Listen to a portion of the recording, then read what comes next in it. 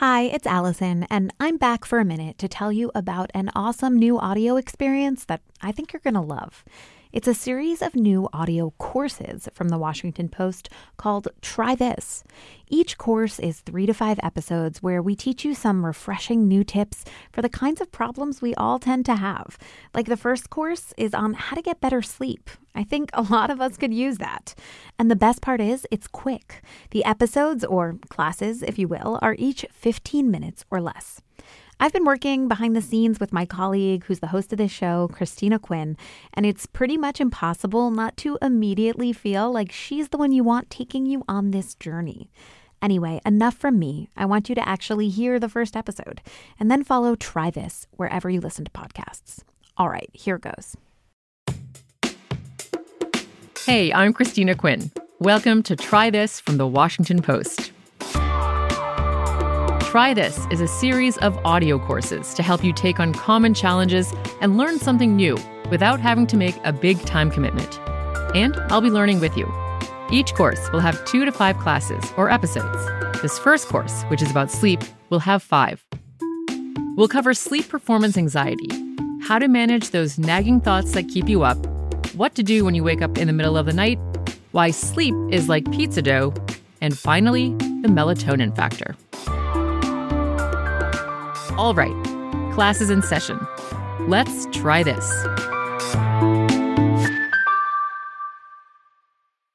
It's easy to obsess over sleep because if we don't get enough of it, it can be all we think about.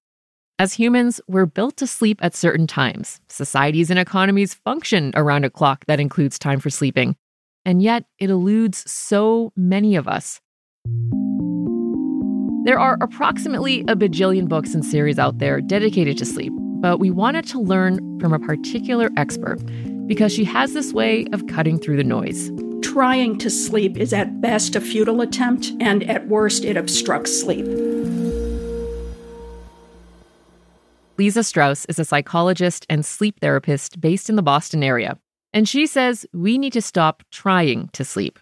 Lisa sees about 40 patients a week just for sleep issues and disorders, and she's written some great columns for the Post about shifting expectations and habits around sleep. She's one of the experts we'll be talking with who will give you some concrete steps to take. But first, I want to be clear about something. This is a no-pressure zone. Lisa says a lot of people think if they're not sleeping, it's their fault. But it's not your fault. If you were on a boat in the ocean and it capsized, and you knew for a fact that you were in a well-traveled lane so that rescue would be forthcoming, but it might be a long time, what would you not do and what would you do? I guess I would. I'm guessing I shouldn't be doing things like panicking, hoping that there's some piece of boat to hold on to wade through the water, especially if I'm expecting some help to come around. Yeah, I think we would all panic, but we would try our hardest not to panic. And we would also try to tread water or to float, because we would quickly exhaust ourselves if we tried to swim, and we would be fighting against a force that is much more powerful than we are. So no flailing, no panicking. To translate that over into sleep, what does that look like? When we try to sleep, we can't sleep. Trying to sleep, pressuring oneself to sleep, worrying about how you're going to be the next day if you don't get enough sleep, looking at the clock to calculate how terribly long you've been lying there, how precious little time is left for sleep, feeling desperate, feeling exasperated. Now we're having feelings of failure. These are very common manifestations. And the key in areas that lend themselves to performance anxiety is to get out of the way of sleep. And one of the things that can help with that is recognizing that sleep is actually out of your control. Sleep is essentially a bodily function. There are things you can do to incentivize the body and the mind, and you should do those things. But ultimately, it's a bodily function, and you need to wait for it to come to you the way you need to wait for the boat to come to you for rescue. Let's pause here for a moment. This is counterintuitive in some ways, right? In most areas of life, if we're having trouble with something, the harder we apply ourselves to the task, the more likely we are to succeed. That mentality is really baked into our culture. But when it comes to sleep, Lisa says, that can really work against you. One of the things that people do when they have performance anxiety about sleep is that it's as if they're walking around with a clipboard, taking notes on environmental conditions, like is the thermostat set just so, on their own sleep habits, on their level of sleepiness, on the time, on how much time has elapsed. And there's a lot of monitoring that is not good for sleep. And it's not to say that none of those things matter. Like there is research on the optimal temperature for sleep.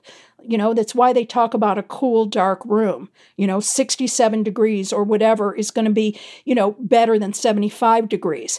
But you have to be very careful if you're going to try to optimize environmental conditions, sleep habits, etc., that you not get all focused on the result, first of all. But second of all, that you don't try too hard to optimize. Mm-hmm. I mean, if you think back to a time when you were a better sleeper, you probably weren't engineering every aspect of your environment and your sleep habits. Now, admittedly, it may have been a time in your life where you were under less stress, where, your biology was more supportive of good sleep because you were a youngster or whatever. But the reality is that you don't need to perfect your sleep habits in order to be a good sleeper. All right, so far, Lisa has told us what not to do. Don't blame yourself for not sleeping. Don't try to will yourself to sleep. Don't be goal-oriented, and don't panic. So what should you do?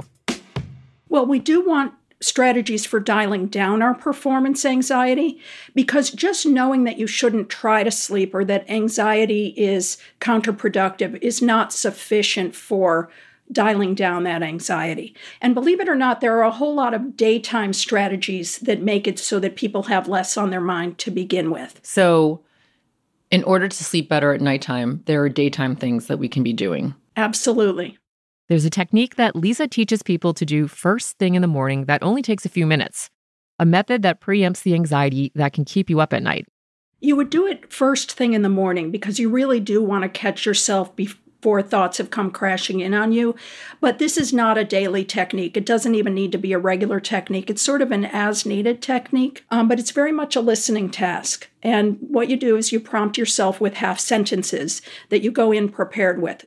These prompts can help you get in touch with hidden feelings or anxiety that could be keeping you up at night, such as what I'm feeling really scared about is, or what I'm feeling really sad about is, or what I'm feeling really insecure about is. You get the idea. And then you wait and see what comes up. It's a mindfulness exercise. And once it comes up, you validate it with just a sentence or two, something along the lines of course, you're feeling sad. That was really painful when that happened. And you make a commitment to yourself to work on it later in the day, therapeutically. It's really a question of getting in touch with buried feelings. Sometimes nothing comes up. Sometimes something surprising comes up. Sometimes something completely unsurprising comes up. But the idea is to be present for one's own feelings. And sometimes that's just what we need. A moment to acknowledge and validate what's bothering us and potentially keeping us up at night. So try it out tomorrow morning. It just might work. I hope it does. Okay, so let's recap. Sleep is a bodily function. Address what's troubling you earlier in the day with prompts like what I'm feeling really scared about is, or what I'm feeling really sad about is, or whatever it is that is often gnawing at you throughout the day. Just tackle it early in the morning so you can get it out of the way and move on with your day. Okay, that's it for our first class. I think you can manage that. Up next in our second class on sleep, what to do when you wake up in the middle of the night. If you're looking for more advice from Lisa about getting better sleep, check out her columns for the Washington Post. We linked to them in our show notes. And if you're enjoying Try This, let us know by rating and reviewing the series in Apple Podcasts. To share ideas for future audio courses, send us an email. The address is trythis@washpost.com. I'm Cristina Quinn. Meet me in class 2.